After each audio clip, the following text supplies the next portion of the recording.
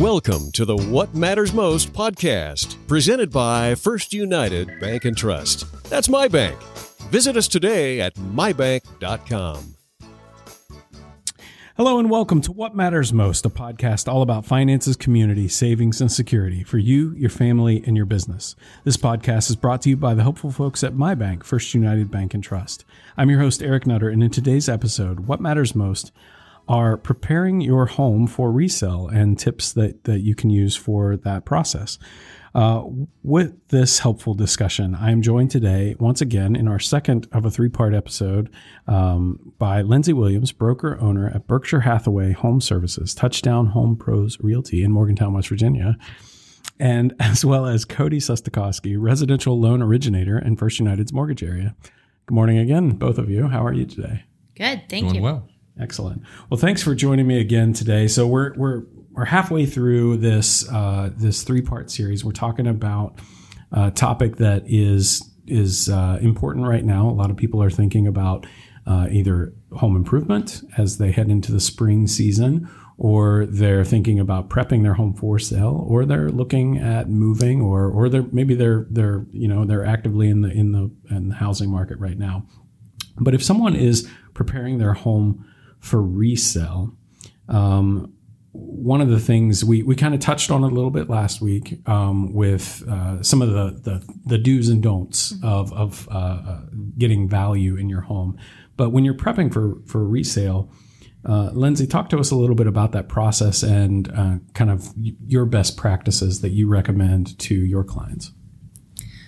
So, Eric, a huge part of our industry, my team and I promote, is education of our buyers and our sellers. We want to make sure that they know what to expect and how this should work or is going to work.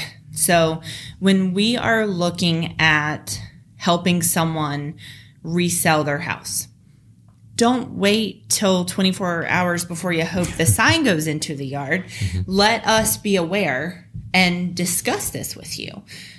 We talk a lot, and I think I mentioned in the first one, we like to say we're the community ambassadors. We're the forever brand, the forever agency, the forever realtor who's going to be with you through all stages of life. So, it's kind of funny. Everyone has a dentist. They go to a dentist, and everyone has a primary care physician. Most people have a tax accountant. They have an attorney. Hopefully not, but a lot of people have attorneys, right? But they have all these professionals at their disposal, and turns out real estate's going to be the most money they ever spend, and they haphazard, willy-nilly just run out and find themselves a realtor. That's absurd. Build that relationship. If you are looking at putting your house on the market and you think right now in March of 2020, hey, I think maybe I'm going to put my house on the market in the fall, let's go ahead and talk to Lindsay or someone on her team or whoever my realtor is. Let's go ahead and talk to that person and see what we need to do to be making those steps in the right direction. What do they see in the house that we need to take care of or we need to address? And a lot of times realtors haven't been back in your house since the final walkthrough. Right. If we're cultivating that relationship like we should be there the day you close. And the day you're ready to resell, we want our sign to be the one going back up in your yard. So call us between the 2 days, just check in. And we want to call you. Don't think it's weird. My team reaches out to our clients, hey, I saw this. It made me think of you. Remember when we were showing houses and there was the whatever? We found some, we could all write a book on real estate and showing houses. But let us come in and look at that. What do you need to do to get your house ready for resale? And some of what we touched on in the first episode is that what HGTV tells you is potentially not really what you need to do. So we have checklist of things that we find buyers look for that a lot of times are those deferred maintenance issues or just cleaning things. And don't be offended when someone in my team comes in and is like, you need to clean. Yes. So, yeah. You right? are filthy. So your house is really not so bad, but when was the last time you wiped your baseboards off? Right. Mm-hmm. Most people don't do it. Or when did you clean on top of your refrigerator? Why would a buyer look on top of your refrigerator? They do. It's weird. Like, they're opening every cabinet, every closet. Getting your house ready for resale doesn't mean shoving all the stuff under the bed and in the closets. That stuff falls out as soon as you open the door. So just having those checklists of things that we find people notice or they talk about, knocking down the cobwebs. Cody's tall, I'm tall. No one wants to walk down in a basement and walk through cobwebs between the things, and that happens all the time. I'm always the one who gets those. But, let us walk through with you and be on the same page with a timeline. We can educate you on what the market's doing, what to expect in the market, what we think is going to be on trend moving forward in the market. Because, West Virginia especially is different than most of the country. We tend to, I don't want to say we're super recession proof, but we're recession delayed. Let's say that. Right. We know it's coming. Everyone in the country says it's coming, and 2 years later it hits us. Right. So there's things like that we know. And whether it's Southwestern Pennsylvania, Maryland, we are educated around our surroundings so we can help with that. Cool. Does that, how does that process work for clients that call you, whether they're moving in state, down the road, or across country? Does that change, or can you help people kind of regardless of where they go? We can help no matter what. I mean, looking at that relationship and building that relationship, we want to be the person that you call and you say, I'm so excited. We've decided we're moving to Georgia. Well, that's wonderful. I'm so excited for you, but we're going to miss you being here. What can we help you with? Do you have a realtor already in Georgia? Let us do that legwork. We've already worked with you. We know how you like to work. We know your personality type. I know by talking to someone for a few minutes which one of my team members is going to be the best option to help this person. That's cool. So let us go ahead and make those calls to the realtor in Georgia and get you set up with that. A lot of times they're more... Realtors, as a general rule, sometimes tend to be more proactive when there's that hand-to-hand relationship, that passing of the client. So you can tell them, he's really tall, so don't take him into anything that's like got a 6-foot finished attic, that's not going to work.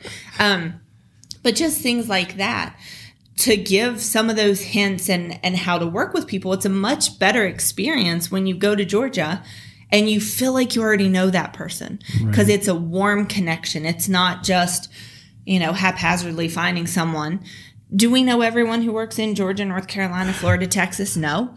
But, whether or not we look in network with Berkshire Hathaway HomeServices, which we're international, all over the place. You want to go to Germany? We got you. You want to go to Dubai? We got you. But we're also a member of the National Association of Realtors, and there's 1 million strong. There's 1 million of us.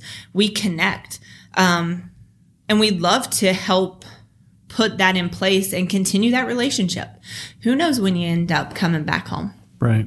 Well, I think, let's be honest, there's this additional sense of accountability when you receive a referral from somebody, be it local or not local. I mean, obviously, when any realtor in town sends me a referral, I'm just praying that we don't screw this up. And even when you're sending it out, I mean, I think there's just that sense of wanting to do better because somebody else is looking over your shoulder. Yeah. Right. No doubt.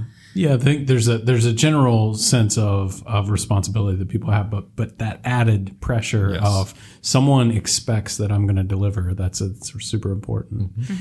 You were also mentioning, I think that the idea of having that other set of eyes, that from a staging standpoint, a lot of times people don't think about some of the things that you were pointing to. How often do you find that? Like, we talk about it here at the bank when people just walk out and come in like a customer, so you can experience what they experience, so that you understand better what they're seeing, what they're feeling, because we don't do that. We come in from a different door, and so if you're not walking in your own front door, when you're going to sell, you may not notice that paint is chipped there and that rock is cracked there, or the door is a little off kilter or something that someone else walking in the first time would notice, and that's their first impression. Well, and it's not only that, it's furniture placement. I mean, people like their furniture. My dad used to always say, you don't buy a house for the furniture you have. Stop talking about this bedroom suit you have, Still have that bedroom suit. But, it's hard when people have their house that they love and they have this furniture, bedrooms especially, super big furniture. It makes the room look super small. So, we walk through and it's like, let's rearrange this room. Twin beds for every room. Right. And we're going to tell everyone they're king. We're going to take a picture with this spun lens. It's going to distort it. And it will look like a king size bed until people show up. We don't use that. But, definitely don't get your feelings hurt. Right. We're trying to get you the most amount of money for the least amount of time. And if we do our job right, if we have you set up from the beginning and we have the resources in place, cleaning people, we know them. Junk haulers, we know them. People who are just going to move everything down to the basement, and then the other people that we know who will come and pick it up and take it away. Like all of this stuff, we can help you decide, when you say, I just really don't like this piece of furniture anymore. Okay, well, do you want to sell it? Or do you want to donate it? What do you think you could get if you sold it? Well, what do you think your tax write-off would be? Right. So we're definitely not tax people, but we know that we do that. So, let's figure out where is your best time spent with this asset. So putting us into that place where we can help with that and rearrange the pillows and change things. And, most of my team right up front, we go into a house and it's like, this is a super awesome couch. Why do you have it on this wall? Like we tend to put things in places that maybe block the walkway that would be a natural walkway, but that's the best way to have this most seating facing the TV. That's our culture, right? Right. So, while we have the house on the market, while we're showing it, let's just rearrange this a little bit. Well, I don't want to do that because the carpet is going to have dents from where this couch is sat. Well, that's okay. You got ice cubes? I'll bring some. We just put some ice cubes in those dents, let it melt, and they pop back up. That's how that works? We have so many tricks. So that's good to know. Right? I always just try to use the vacuum. You just keep going over and over and over to try to I've used an iron before and it worked well. Yeah. Then you run the risk of burning your carpet. We have a different problem now. Ice cubes, y'all. Ice cubes. Ice cubes. Interesting. Yeah. Okay. That's a good one. So Cody, so we talked about getting the realtor involved early. Does the same approach apply from the banking side of things? It absolutely does. It really depends on why are you selling? Mm-hmm. Are you upgrading? Are you moving?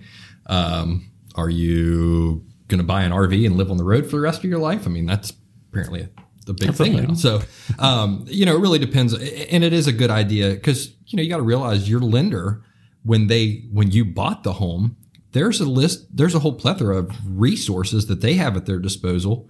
They have the appraisal from when you originally did that. So there might be some things where your previous lender or your current lender can discuss with your realtor as far as, maybe there's a few tweaks we can make on this house to make it, compliant with an FHA type loan, to widen your buyer base. And it might be as simple as, hey, if you add a handrail there, you're going to have potentially a whole bunch of different buyers that could come in with a 3.5% down program. Or maybe there's no way we're going to get this house to being compliant there. So we need to have that conversation. But I would say, like Lindsay's talked, it's a forever relationship. Don't think that your lender is also just transactional. Yes, selfishly, I'd like for you to come back because I'd like to do your next loan. But at the same time, we helped you make the biggest purchase of your life, potentially.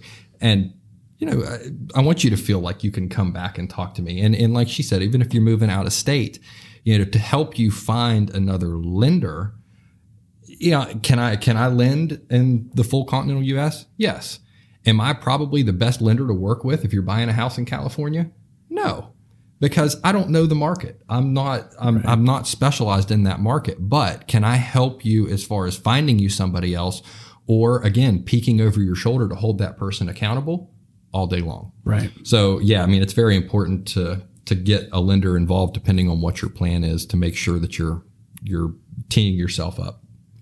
Excellent. All right, so I'll open it up now to either of you. Any final thoughts about preparing homes for resale? Is there anything we've left on the table? Any other ice cube facts that we need to be aware of, Lindsay? Ice cube facts?